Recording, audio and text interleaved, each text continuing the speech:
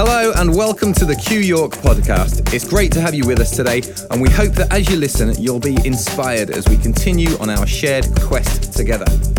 This podcast is entirely free, and yet it's not cheap to put together and wouldn't be possible without the generosity of our supporters. So if you consider yourself a supporter of Q, then please head to qyork.co.uk and hit donate to show your support today, because there really is no Q without you. Thank you and enjoy today's message. Well, thanks for going to all this trouble. If any of you understand the Enneagram for a 6, this is probably harder to handle than a normal week, but thank you. Again, I've no idea how you found all these people who are part of my other life, that I live parallel with this one, but whoever did it, thank you. It's so precious. Well, for me to hear it, and of course I always feel a bit uncomfortable and embarrassed about my amazingness being declared. So I appreciate that, and I know these guys are genuine. You know, I could spend the whole morning, and I would be more comfortable with it, telling you the story of each one of those people, which would absolutely blow you away. But as I've said to you many times before, it's the willingness of this house to give support and release that has impacted all that, okay? I'm just the voice. Chris is just a voice. But you've actually facilitated all of that. Also want to say, you know, at a time like this, thanks to Chris. She kind of stumbled into this gig because her parents really didn't give her any other options. And so she finished up with me, two complete opposites, but I think, you know, a bit like the positive and the negative, we got some power going on between us, which is wonderful. So I appreciate you, Treasure. And every at home with the Chapmans. Also can't say this because it can be missed. Thanks to Connie and to Joel. If you've never been raised in a ministry family, which Chris was, she's the daughter of a pastor, and you've not been around that and had to live with it, you have no idea sometimes of the sacrifices and the commitments that your kids have to make initially, because the kids, and then choose to make after that. I'm more blessed now with who Connie and Joel have chosen to become than I am with who we made them be, if you see what I mean. But I appreciate you because they not only walk with you through what might be perceived as the successes, but they also live through every pain that you suffer. Every time there's a rejection, they feel it. Every time there's accusation, they feel it. Every time there's gossip, they feel it. The wonder to me is that pastors' kids ever make it beyond 16 to stay in church. So you special, you guys. Where's Joel? I don't know where he's hiding. You're special, Connie. I really appreciate it. So Connie said, don't prepare to speak this week. I can't tell you what's going on, but don't fully prepare. But I need you to do about 15 or 20 minutes. So I understood. I got it. And so I just wanted to share a few reflections on this anniversary. 30 years has had a significance for me way beyond just being an anniversary. Chris will know this. When I was 30 years after one of the greatest ventures of our lives, 30 years now, another 30s that have cropped up. What I can tell you is it's always marked the beginning of something. It's never ever marked the end of anything. It's only ever marked. When we first started out on the journey of the 30s, I was 30. And what I couldn't get out of my spirit was when Luke says Jesus began his ministry when he was about 30. It's a time of beginnings, and I believe we're in that same again. Now I've battled many emotions in the run-up to this week. And there are three ways of looking at things: nostalgic, romantic, or realistic. Each one of them carries with it its own challenges and its own pains, particularly the realistic one. And in pastoral ministry for as long as I have been in, there are many realisms of people coming and people going and people loving you and people hating you and people being your friend and people being your enemy. Many realisms that sometimes can be painful, but realism is necessary, being realistic. I also know I am by nature a melancholic, right? Just think Eeyores from Winnie the Pooh, and you've got me tagged, okay? So Eeyores is married to Tigger. So you can imagine what the issue that's created there. But for a melancholic, all these things, I tend to nostalgia. I tend to a romantic view of the world. But one of the things that's happened in the last few years is a greater pull on me into realism, even in the context of my nostalgic view of God and Scripture and church, and my romantic view of Jesus and Scripture and church, to a realistic view of God and church and Jesus and the world and life and belief and the Bible. Now, I have to say, over the years, we've done many weird and wonderful things. I don't mean to reflect on every little aspect of our journey, but the wonderful has been the joy of having such a creative and deeply talented team of people to provide a vehicle for the message and the will to do things differently. And that's manifested in everything from productions to Narnia, to what you get here every week with these guys and their skills, to Rock City and all that stuff. But we've also done some really weird stuff. And when I look back now, I do feel a tad embarrassed.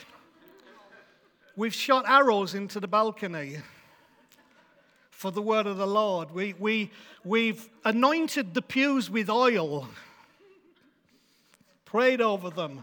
We've done multi-day fasts, which the only sense of anything I ever got in those was I was blooming hungry. I mean, God could have been 1,000,000 miles away on some weird planet. I never felt the presence of God. I just felt more and more hungry. We've done victory marches. Now, some of you, this is like alien. What do you mean? To others of you, that's why Phil's laughing. He knows exactly what we mean. We've done Jericho marches around the church. I'll tell you for why in a minute. We've done 24-hour pleading sessions where we've just got to come together and pray for 24 hours. We've done praying, walking clockwise like Mecca and making declarations. We've done praying, walking anti-clockwise, making declarations. We've declared things over things very loudly at times. We've even gone out of the building on a Sunday morning to come back in. We released 1,000 balloons once outside, some prophetic declaration. There were. And we've done stuff with swords as well, but that's probably best left untalked about. But here's the difference, all in the hope of stirring the gods into action. They say, Ant, why do you use the term gods? Because this, to me, is no different than the pagan pleadings of the historic perception of divine beings that says, if we do this, and if we do it right, and if we do it enough, then the gods will move. I need you to know, I no longer see the God of Jesus, who I believe is the God of the Bible, who I believe is the Creator. I no longer see him in that light. That's why you have not had me repeating those things, because now I think, yeah, we did them genuinely with a pure heart and passionate, but they were a bit weird, weren't they? And I think, what was I thinking? What was I thinking? Now, the sad thing is, some have left us longing for the return of those days. So I don't suspect that many of those people will be coming back, because we ain't going back. Now, everything we do in life is a response to the three basic elements of our brain function, which are survival, belonging, and meaning. Understanding that and other truths about our psychological makeup has been really helpful to me as we've tried to become who we're supposed to become. And I'm proud of our moves over the years to higher and higher levels of grace and acceptance. I'm also, however, deeply disappointed that increasing levels of grace and acceptance don't seem to lead to increasing levels of loyalty and commitment. In fact, it seems to enable the opposite. Fear, guilt, and shame seem to get you a lot further in this game than true grace, love, and acceptance. Especially if you can make your gospel of fear, guilt, and shame look like grace, love, and acceptance, which is the deception that's going on. So what would I embrace as a scripture for this time? Being a pastor, I better bring one. And it's from Psalms 23 and verse 4, but it's an amended version. Even though I walk through the valley of the shadow of doubt, I will fear no new information. For you are with me, and your rod and staff, they comfort me. That's my scripture for today. So, here's what I want to share in just bringing this to a close. There have been many points in this journey where it's become less a matter of what's best for the success of my ministry and more about what must I do to be faithful to my integrity. One of the things I've discovered over these years is it so often feels like you can't be safe or secure in your belonging unless you conform. I want you to reflect on something this morning. The work of releasing the habits of the past is a heroic endeavor. It requires tremendous courage to face our hurts, losses, anger, and frustrations and carry on. It takes real compassion or flat-out stupidity to not flee from our suffering. Something in us wants to be honest, but something in us also wants to be liked by those around us. And those two desires can create tension. Something in us wants to be good, but something in us also wants to be thought of as good by others. And those two desires often create tension. Something in us wants to be consistent in holding up the same values we placed on the past. But something in us also wants to keep growing. And growing often means changing. So those two desires are often in conflict. When enough conflicting desires wrestle within us, they create a faith crisis. And very quickly, the faith crisis becomes an identity crisis. With so much to lose, we face the temptation to trade away our integrity and honesty for the security of belonging and acceptance. If and when we succumb to that temptation, our good faith decomposes into bad faith, and we become stagnant and divided persons, wearing masks and hiding secrets. In the middle of an identity crisis, whether we're standing in some toilets and staring at a mirror, or lying in bed at night and staring up at a dark ceiling, or standing on a stage preaching to a crowd, many of us engage in a profound cost-benefit analysis, weighing the benefits of external conformity, belonging, approval, acceptance, familiarity, continuity, salary, against the benefits of honest questioning, integrity, curiosity, authenticity, new discovery. This internal debate puts the intellectual, social, and moral structures of our identity under acute psychological stress. And it pits our survival, belonging, and meaning modules against one another. To relieve that stress, we often make small decisions in the direction of conformity and dishonesty. As a result, the costs to personal integrity keep mounting, until they crush us, seemingly beyond repair, or create a new liberation, and along with it, a renewed purposeful passion and zest for life. Our questions and doubts are real, and they're not going away. We have to face them head on.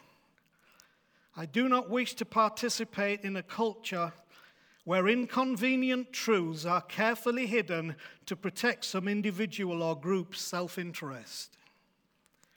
I want to bring faith to the faithless, but I also want to bring doubt to the faithful. Only then can what sometimes may be painful truths lead to hopeful possibilities. I do not think that what we will find at the end of this is a pit, but a door. Maybe we've already gone through the door, and that's the reason for our current experience. I do believe it is the door that leads to a better place.